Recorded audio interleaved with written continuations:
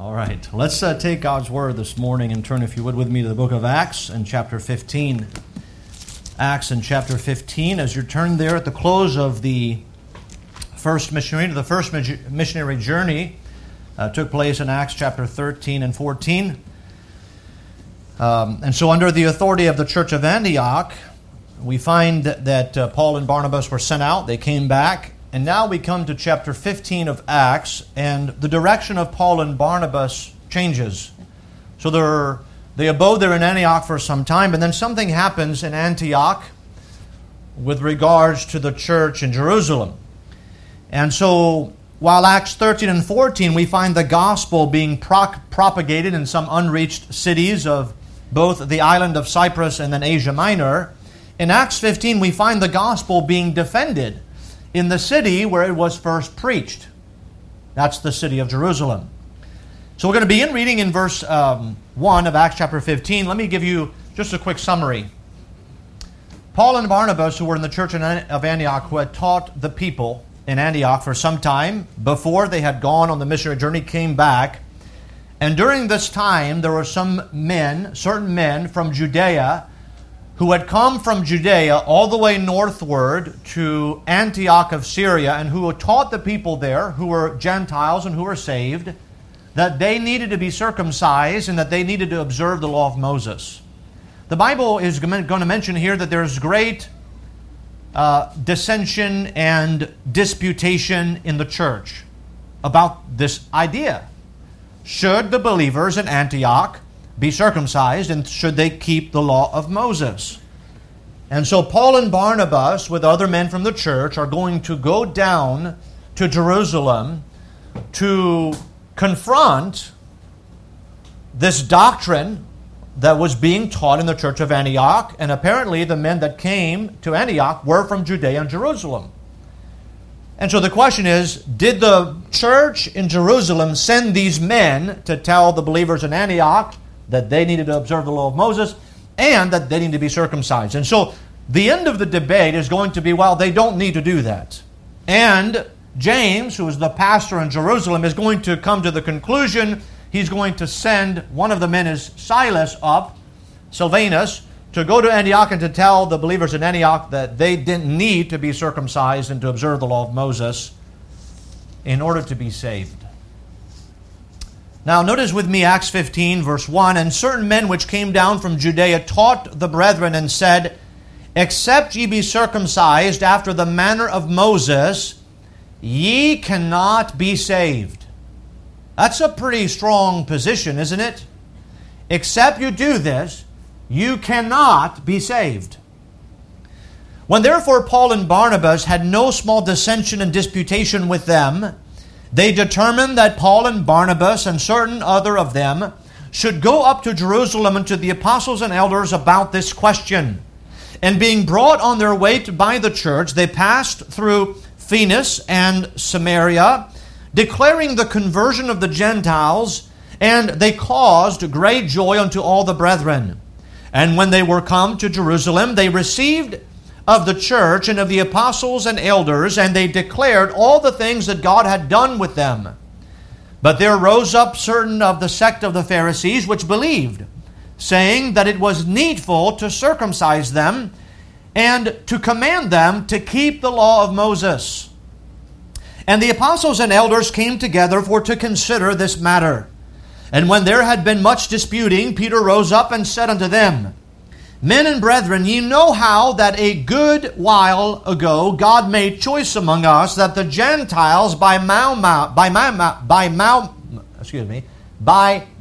mouth, should hear the word of the gospel and believe. And God, which knoweth the hearts, bear them witness, giving them the Holy Ghost, even as He did unto us. And put no difference between us and them, purifying their hearts by faith. Now therefore, why tempt ye God to put a yoke upon the neck of the disciples, which neither our fathers nor we were able to bear? But we believe that through the grace of the Lord Jesus Christ, we shall be saved even as they. Then all the multitude kept silence and gave audience to Barnabas and Paul, declaring what miracles and wonders God had wrought among the Gentiles by them. And after they had held their peace, James answered, saying, Men and brethren, hearken unto me.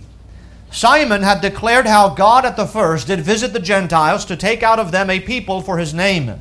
And to this agreed the words of the prophets, as it is written, For this I will return, and will build again the tabernacle of David, which is fallen down, and I will build again the ruins thereof, and I will set it up, that the residue of men might seek after the Lord, and all the Gentiles upon whom my name is called, saith the Lord, who doeth all of these things, known unto God are all his works from the beginning of the world. Wherefore, my sentence is that we trouble not them which from among the Gentiles are turned to God, but that we write unto them that they abstain from pollutions and of idols, and from fornication, and from things strangled, and from blood. For Moses of old time hath in every city them that preach him, being read in the synagogue every Sabbath day. I'd like to bring your attention to verse 2. The Bible says there was no small dissension and disputation. The word dissension means to stand against, to have an uprising against, or it means really the idea of to be in a controversy. And then the word disputation means questioning, reasoning, or debating. So early on here, as we think about the book of Acts, we read about this debate, this disputation, this uprising, this controversy in the church, this debate in the church. And it is interesting for me to think about that this debate in the church, I guess you could say in the churches, because it concerned the church at Antioch and the church at Jerusalem, and so among the churches, this same debate has persisted throughout the churches to this day. This same debate. In verse 1, we read of certain men. It seems that when they go down to Jerusalem in verse 5, you read that there was certain of the sect of the Pharisees which believed. Believed what? Probably believed in Jesus Christ. But the Pharisees, we know, were strict adherers to the law of Moses, but also to the traditions of men. And yet they believe in it, so they're part of the church of Jerusalem. And so there's this debate raging. And this debate is really centered on verse 1. You find it plainly stated in verse 1. What is this debate about? This is what the men from Judea taught the brethren in Antioch. Except ye be circumcised after the manner of Moses, ye cannot be saved. So the debate is about this. Salvation. By grace or by works? Or salvation by grace or by grace and works? Or salvation by grace or by grace but a continuation in works? Whatever version, that has been the great debate throughout the history of churches. So I'd like to preach this morning on this, the most contentious religious debate.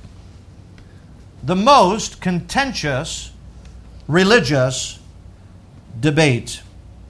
What we find here is a debate that began in the churches of Jerusalem and Antioch.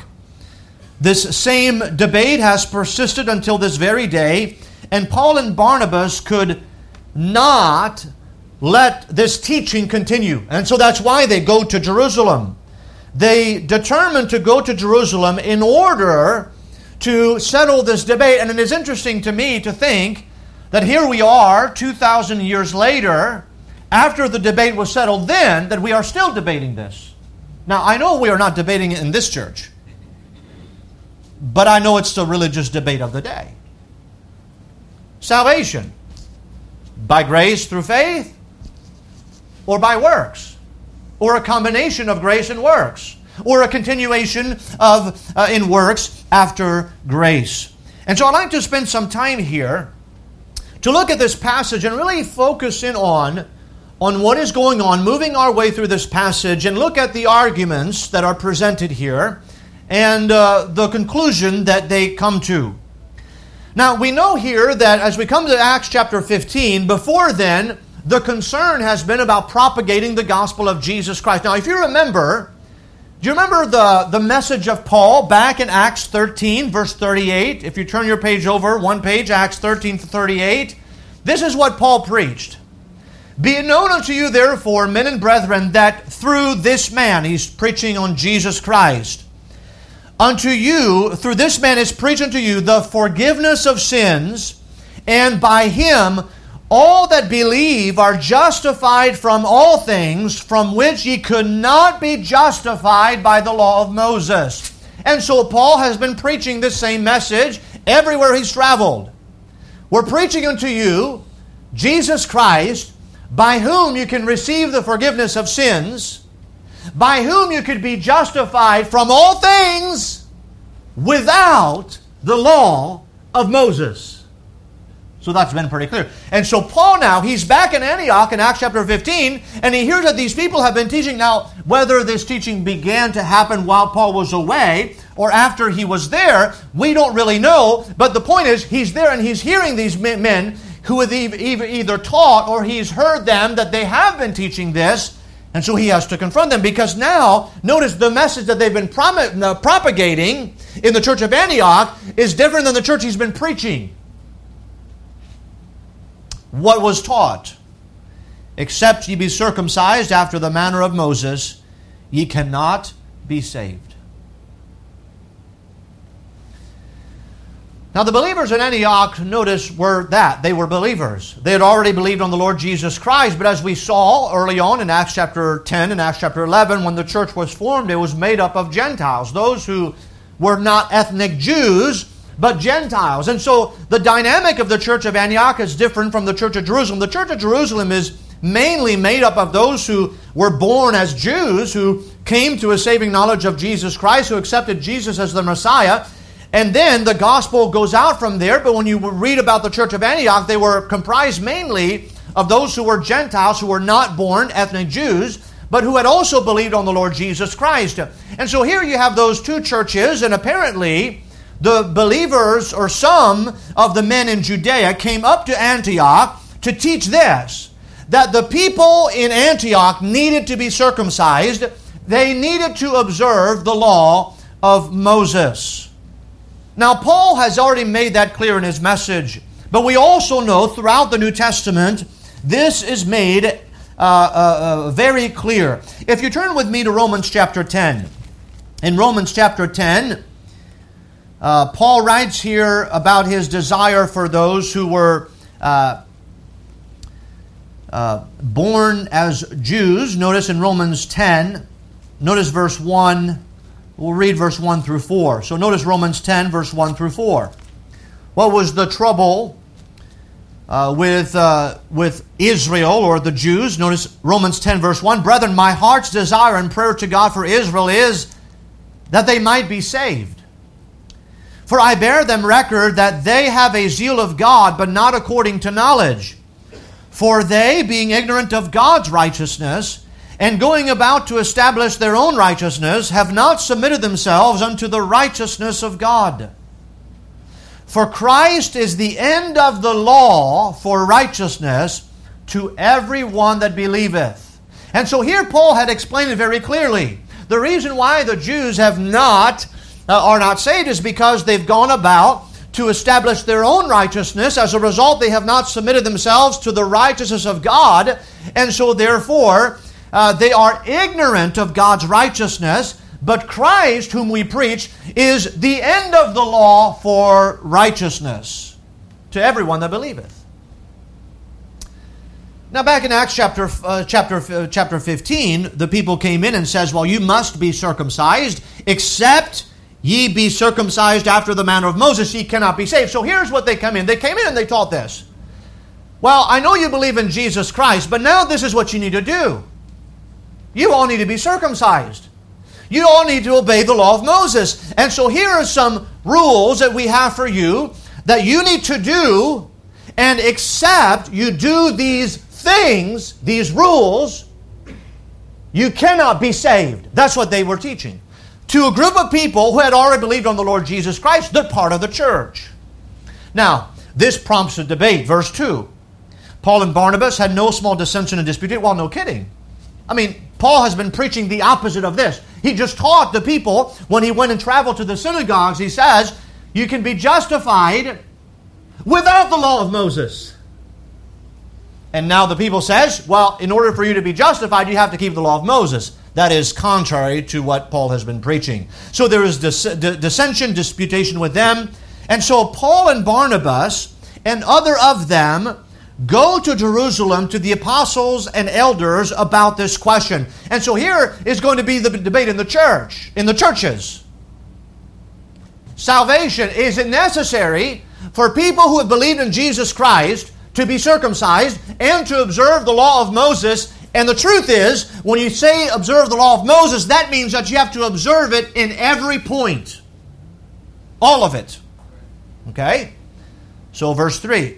And being brought on their way by the church, they passed through Phoenix and Samaria, declaring the conversion of the Gentiles, and they caused great joy unto all the brethren. It's interesting here, we haven't read about Phoenix yet, but apparently there were believers in Phoenix. Now, if you look at the map, there was Antioch of Syria. If you go southward, there was Phoenix, right north of Galilee there. Then below that you have Samaria and then Judea. And so all along the way there's brethren. And Paul and Barnabas, they don't waste time as they journey down to Jerusalem. They tell people, hey, look, Gentiles are being saved. And they're brought into the church, and this is wonderful. And so people are rejoicing about that. And verse 4, and when they were come to Jerusalem, they were received of the church and of the apostles and elders, and to declare the things that God had done with them. And so it's interesting. I think this is a good lesson, because here Paul and Barnabas, they don't show up in the church in Jerusalem and say, what did you all do? Who did you send? He says, hey, let me tell you what great things God has done. Is that interesting? Now, we know why they're coming. They're coming to settle the question. But he doesn't begin with a question. He begins with, hey, let's rejoice in the Lord. That's a good observation that we can think about ourselves. Even when we might be critical about something or maybe have a debate about something, it's always good to cloak all of those things and rejoice in the Lord. Okay, and so that's what Paul and Barnabas do. Now,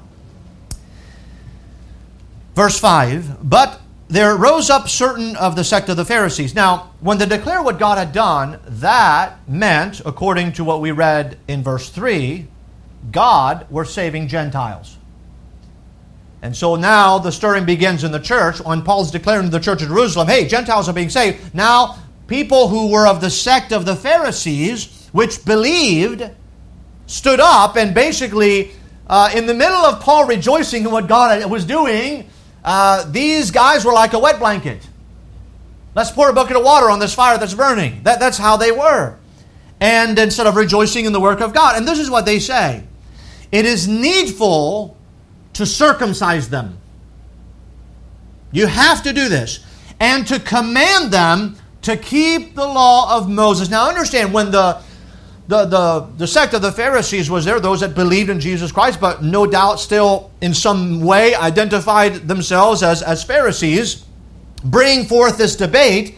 And they said they have to be commanded to keep the law of Moses. That means they have to keep all of the law of Moses, not just the circumcision. Now here they don't mention just the circumcision. They mention the law of Moses. That's all of it. And if you can boil down, that's the first 5 books of the Bible. Observe all of it. Now in verse 1, if you don't do that, you cannot be saved.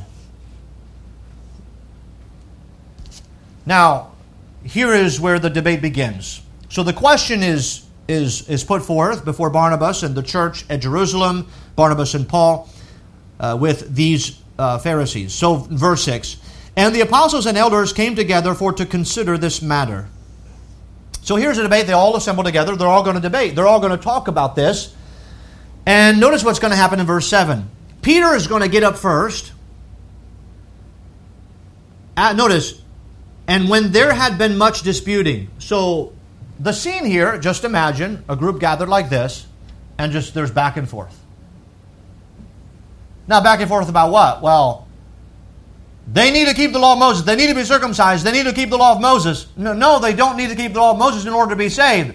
Well, why do we have the Old Testament then if we're not supposed to keep the law of Moses? And so it's going back and forth, and they're arguing back and forth. And then Peter is going to rise up and he's going to say something. And so the Bible here pulls out this scene, doesn't mention all the disputation, but we can imagine what the subject is about. And so Peter is going to say this, notice, and this is most instructive because of what he said.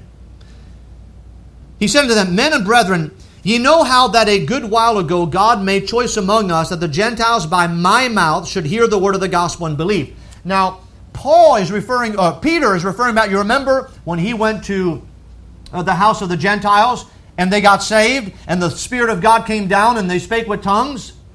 And you remember there was report that went back to the apostles and elders in Jerusalem and said, hey, Peter was eating and sitting with Gentiles, and he's not supposed to do that as a Jew. And so you remember, Peter went to Jerusalem and explained to them what God had done. And so here Peter brings that back up, and he says, well, we know what God has already done among the Gentiles. I've already testified to that a while ago. That they should hear the word of the gospel and believe. And so they have. Notice verse 8. And God, which knoweth the hearts, bear them witness, giving them the Holy Ghost, even as he did unto us. And so he said, look, I preached the gospel, they believed. But that's not all that happened. God also testified that he was approving of the Gentiles because his Holy Ghost came down upon them, just like he came down on us at the first in Acts chapter 2 on the day of Pentecost. Verse 9. And put no difference between us and them, purifying their hearts by faith. Now therefore, why tempt ye God to put a yoke upon the neck of the disciples? Now this is the important part here, verse 10. Which neither our fathers nor we were able to bear. Well, there it is. And by the way, that settles the debate. Salvation, is it by grace through faith, or is it by works, or is it a combination of both? And so you think about salvation, if you're not circumcised, you cannot be saved. And so Peter says, wait a minute. When we think about the yoke of bondage, why would we as Jews who are familiar with the law of Moses and the observation of the law of Moses, why would we go up to Antioch and tell these people who are Gentiles who've believed on the Lord Jesus Christ that now they need to be circumcised and that they need to observe the law of Moses in every point, when we know, if you study just the Old Testament, that our fathers were not able to keep the law, neither were we. Well, that settles it. So he basically says, you're a bunch of hypocrites. You expect the Gentiles to do something that you know you cannot do yourself. Look, that settles the debate right there. Now we'll keep going here, but that settles the debate. The truth is, those who teach that you have to do good works in order to be saved don't understand that doing good works does not eradicate sin. And furthermore, that they cannot do good works 100% of the time without fault until the day they die. It is impossible. The burden is too great, but therein lies the purpose of the law, so that every mouth may be stopped, and so that all the world can become guilty before God. And so here he says, wait a minute. Our fathers could not bear the burden of the law, neither can we. Now you remember when the law was given, Exodus chapter 20, when the law of Moses was given on Mount Sinai, the day before, Exodus 19, remember they said to Moses, whatever thou sayest, we will do. They committed. They said, we're going to do all that God says. And so then the law was given. And then when the law was given to the children of Israel, they saw the blackness and the darkness and the tempest. They couldn't touch the mountain. And when Moses relayed to them the law, they went like this.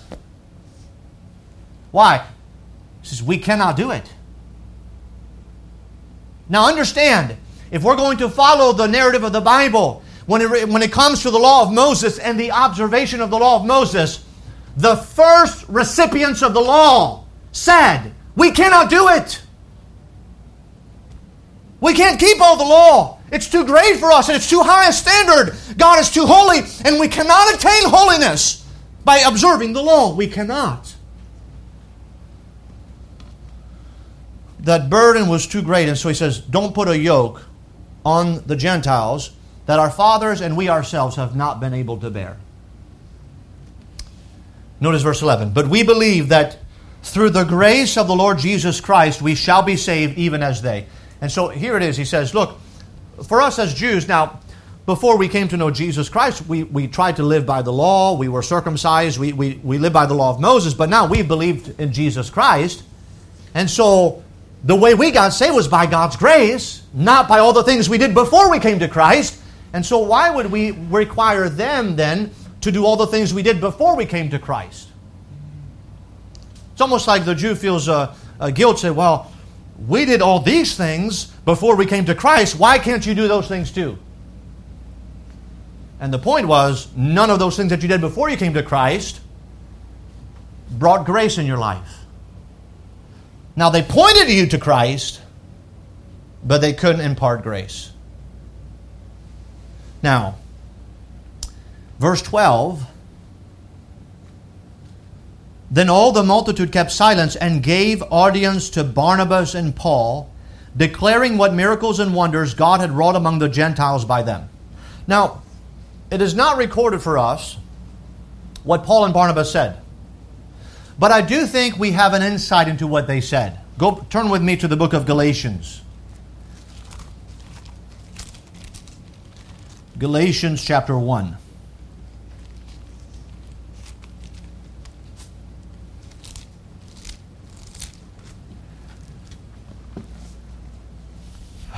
So Paul here is writing to the churches of Galatia. In chapter 1, he is concerned for them because they are removed from the gospel. That's what he says. We could read all of chapter 1.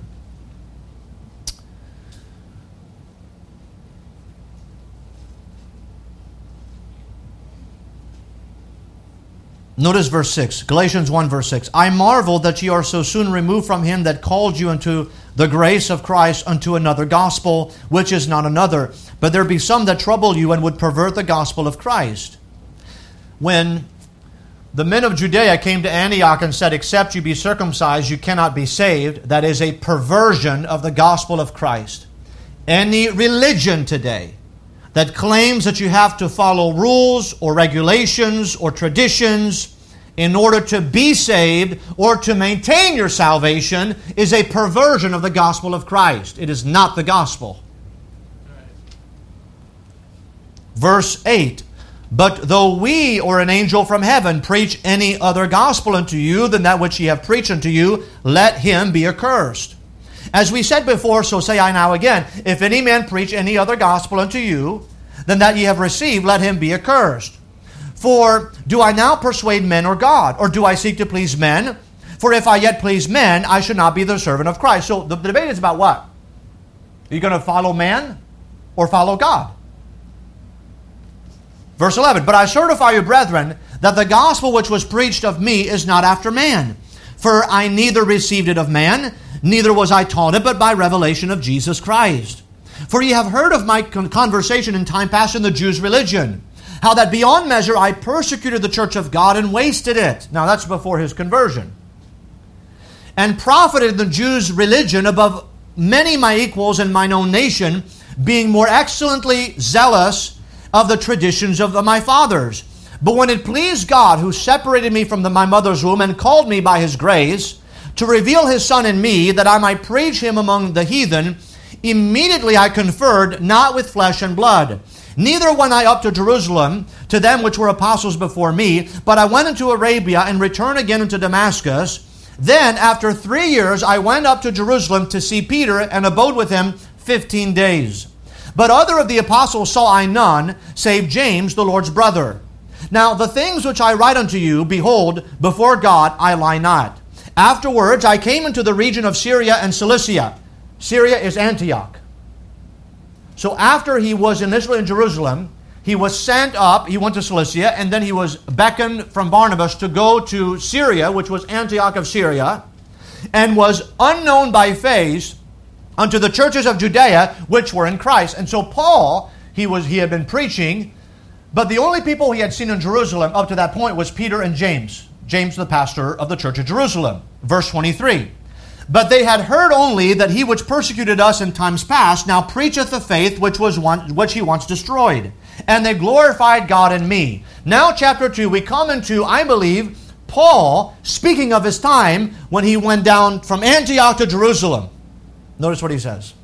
Then 14 years after, I went up again to Jerusalem with Barnabas and took Titus with me also. So that fits the narrative of Acts chapter 15, when Paul and Barnabas went down to Jerusalem, and the Bible says, and other men with them, and probably one of those men was Titus.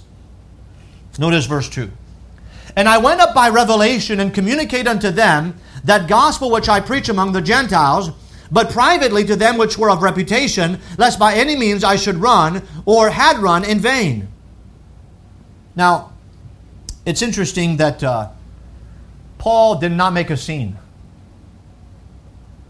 Why? Because, well, to be fair to the other, Paul says, I was not like that because I didn't really start well like them. I started with persecuting the church, and so, it wouldn't have looked good if I just kind of started coming in the church and yelling and screaming and telling them they're all wrong. So I came to them privately. By the way, if there's any contention or matter that you need to resolve, do it privately, not publicly. Now, if it's not resolved privately, then you could take it to the church. But the point is, he did it privately. Verse 3. And for that, because he didn't want to ruin the occasion, the opportunity for the question to be answered. See, often, we may be right, but the manner in which we respond is wrong, and then we ruin the opportunity to present the case. So Paul didn't do that. Verse 3. But neither Titus, that's all free, like side pieces of wisdom. All right? So you take them, apply them. Verse 3. But neither Titus, who was with me, being a Greek, was compelled to be circumcised. So Paul says, look, when we preached to Titus, we didn't compel him to be circumcised. There was no need for him as a Greek to be circumcised. Why? Because that's not how a person is saved. Verse 4. And that because of false brethren unawares brought in, who came privily to spy out our liberty which we have in Christ Jesus, that they might bring us into bondage, to whom we gave place by subjection, no, not for an hour, that the truth of the gospel might continue with you. But of these who seem to be somewhat, whatsoever they were, it maketh no matter to me, God accepteth no man's person, for they who seemed to be somewhat in conference added nothing to me. But contrariwise, when they saw that the gospel of the uncircumcision was committed unto me, as the gospel of the circumcision was unto Peter, for he that wrought effectually in Peter to the apostleship of the circumcision, the same was mighty in me toward the Gentiles. Now, understand, there is not two gospels. He's not saying here, well, there's a gospel of uncircumcision and then there's a gospel of uncircumcision. No, he says, Peter preached to Jews, I preached to Gentiles.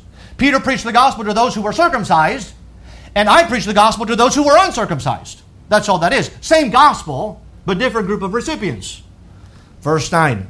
And when James, Cephas, and John, who seemed to be pillars, perceived the grace that was given unto me, they gave to me and Barnabas the right hands of fellowship. So that's when they arrived in Jerusalem. They were received by the elders and brethren. We saw that in Acts 15. That we should go unto the heathen, and they unto the circumcision. And so we concluded that, look, I said, just preach to the Jews, we'll go to the Gentiles and follow God's leading. Only they would that we should remember the poor and same, which I also was forward to do. But when Peter was come to Antioch, I withstood him to the face, because he was to be blamed. So, evidently, Peter hadn't done something right. We read about that. For before that certain came from James, he did eat with the Gentiles.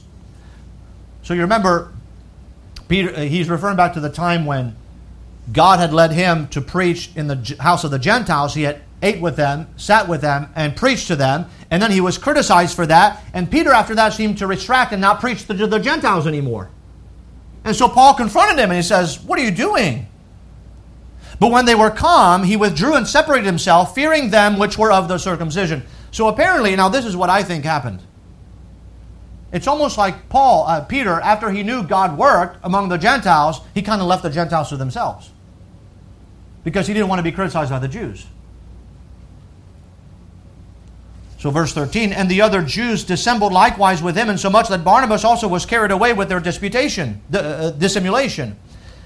But when I saw that they walked not uprightly according to the truth of the gospel, I said unto Peter before them all, if thou, being a Jew, livest after the manner of Gentiles, and not as do the Jews, why compellest thou the Gentiles to live as do the Jews? Whoa, he's got a point. You see, he said, Peter, you're not a Jew anymore. You're a Christian. So since you've become a Christian, in a sense, live after the Gentiles, why are you compelling those who are Gentiles to live like Jews, to be circumcised, to keep the law of Moses. Why are you doing that? Verse 15, we who are Jews by nature and not sinners of the Gentiles, knowing that a man is not justified by the works of the law, but by the faith of Jesus Christ, even we have believed in Jesus Christ, that we might be justified by the faith of Christ, and not by the works of the law. For by the works of the law shall no flesh be justified. And so here, Paul says, wait a minute, isn't that plain? A man is not justified by the works of the law. Peter, you preached that on the day of Pentecost. I've been preaching that everywhere I've gone. And so we who are Gentiles, we have been justified. We have not been justified by the works of the law, but by the faith of Jesus Christ. And so he repeats again, that we might be justified by the faith of Christ and not by the works of the law. He mentions that twice. We're justified by faith, not by the works of the law.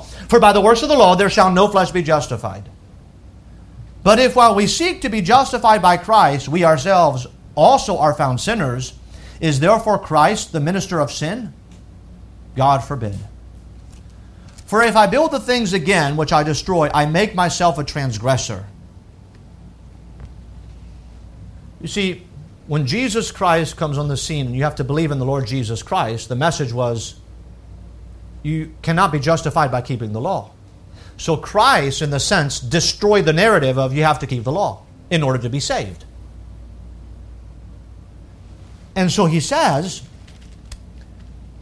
if I build again the things which I destroyed, through what? Through the preaching of Christ, I make myself a transgressor. It doesn't make any sense. You completely destroy and nullify the law in order for a man to be saved, and then after they get saved, you tell them that they have to keep the law? Verse 19, in order to be saved, for I through the law am dead to the law, that I might live unto God. I am crucified with Christ, nevertheless I live, yet not I, but Christ liveth in me, and the life which I live in the flesh I live by the faith of the Son of God, who loved me and gave himself for me. Notice verse 21. I do not frustrate the grace of God, for if righteousness come by the law, then Christ is dead in vain. So here's what Paul says. Look, the law of Moses, and he will say later in this same epistle, was our schoolmaster to bring us to Christ. So when the law was given, it said this to us, see, you're guilty. You're guilty there, you're guilty here, you're guilty here, you're guilty here. And so here is what the law says. You're guilty. You cannot attain holiness by the observation of the law. You are incapable. And it shows how desperately wicked a sinner you are. And so that's why God sent His Son Jesus Christ to die on the cross for our sins. And so He died to pay for our sin. And so if we believe in Him, we can have imputed righteousness without works. And so if we are to say that righteousness comes by the law, then why is there a need for Christ? Well, that's the most contentious religious debate to this day. You see, all the religions of the world really teach the same thing. Whether you are a Muslim, whether you're a Mormon, whether you're a Jehovah's Witness, whatever religion, even many people who fit under the umbrella of Christendom, whether they might be Presbyterian or Methodist or whatever they are, even a Roman Catholic, whatever the religion is, what do they teach? Ultimately, it might be different versions, but it's always the same. Now, you have to do this and this. Well, yeah, believe in Jesus Christ, but okay, you have to observe this and this. So be baptized, go to church, be confirmed, follow these rules and these rituals, and then maybe one day, hopefully, maybe you might get to heaven. And so except you do these things, you cannot be saved. That's what the religions of the world teach. All of them. But what does the Bible teach? Justification is without works. Now, I'm a pastor, and so I teach and preach on living righteously, but I will never teach and preach that living righteously brings about salvation. Living righteously is the product of salvation. It is not the means of salvation. But that's the debate in history. You see, ask this plain question to people who might be religious. What must I do to be saved? Their answer will say it all.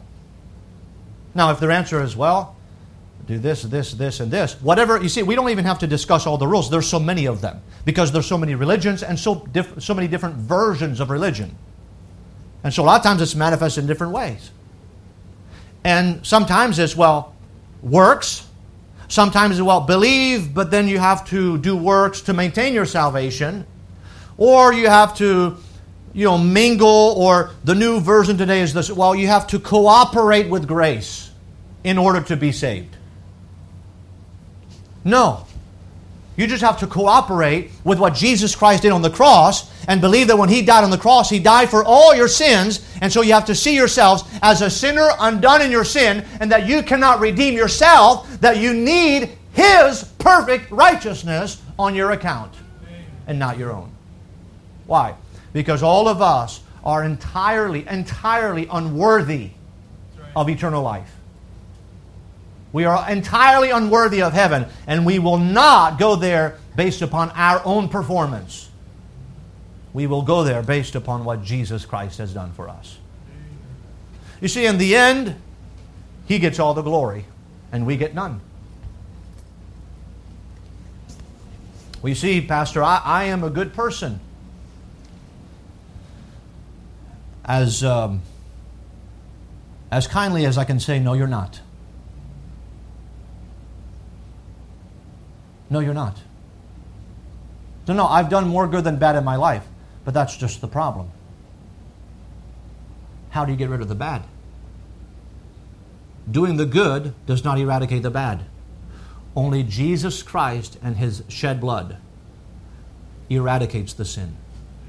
He blotted out the handwriting of ordinances that was against us, nailing it to His cross, and He took it out of the way. We don't take our sin out of the way. He takes our sin out of the way. So back in Exodus, that's for tonight. Acts chapter 15.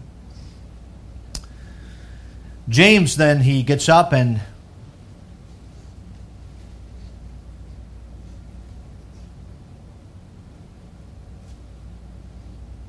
verse 13, after they had held their peace, James answered, saying, Men and brethren, hearken unto me. So James, as the pastor, he is going to give the final word. Simon hath declared how God at the first did visit the Gentiles and to take out of them a people for His name. So it was prophesied in the Old Testament. It was not anything new. Peter said that. Paul said that. And to this agreed the words of the prophets, as it is written, For this I will return and will build again the tabernacle of David which is fallen down, and I will again build again the ruins thereof, and I will set it up, that the residue of men might seek after the Lord, and all the Gentiles upon whom my name is called, saith the Lord, who doeth all these things, known unto God are all His works from the beginning of the world. Wherefore my sentence is, that we trouble not them which from among the Gentiles are turned to God. Notice verse 20. But that we write unto them, that they abstain from pollutions of idols, and from fornication, and from things strangled, and from blood. For Moses of old time hath in every city them that preach Him, being read in the synagogues every Sabbath day. So we think about those final words. Well, doesn't James then give them rules here? I thought, well, here's the difference. Write unto them that they abstain from pollutions of idols, and from fornication, from things strangled, and from idols. You see, this is the accusation of those who say salvation is by grace through faith. So you live as you please? Is that what you do? So you're a Christian so you can live as you please? No. That's not what we're saying at all. We're just saying we're not saved by works. We are saved by Jesus Christ. But when we are saved, the Lord wants us to live in a way that pleases Him. And so we do, not because we want to be saved, but because we are. Ephesians 2:8-9 says, For by grace are you saved through faith, and that not of yourselves. It is the gift of God, not of works, lest any man should boast. For we are His workmanship, created in Christ Jesus unto good works. So salvation is unto good works. It is not by works, but it is unto good works. You see, those who preach that you have to do certain things in order to be saved are preaching a false gospel. You must be saved by Jesus Christ and Him alone. Now, arise unto righteousness now that you're saved. But our salvation is dependent on what Christ did and not what we have done. And so let's rejoice in that. Let's see that, look, the gospel was debated in these early days, and the debate is still raging today, although it's already been settled. Jesus said it this way: For God so loved the world that He gave His only begotten Son, that whosoever believeth in Him should not perish but have everlasting life. For He came not into the world to condemn the world, but that the world through Him might be saved. Through Him, Christ.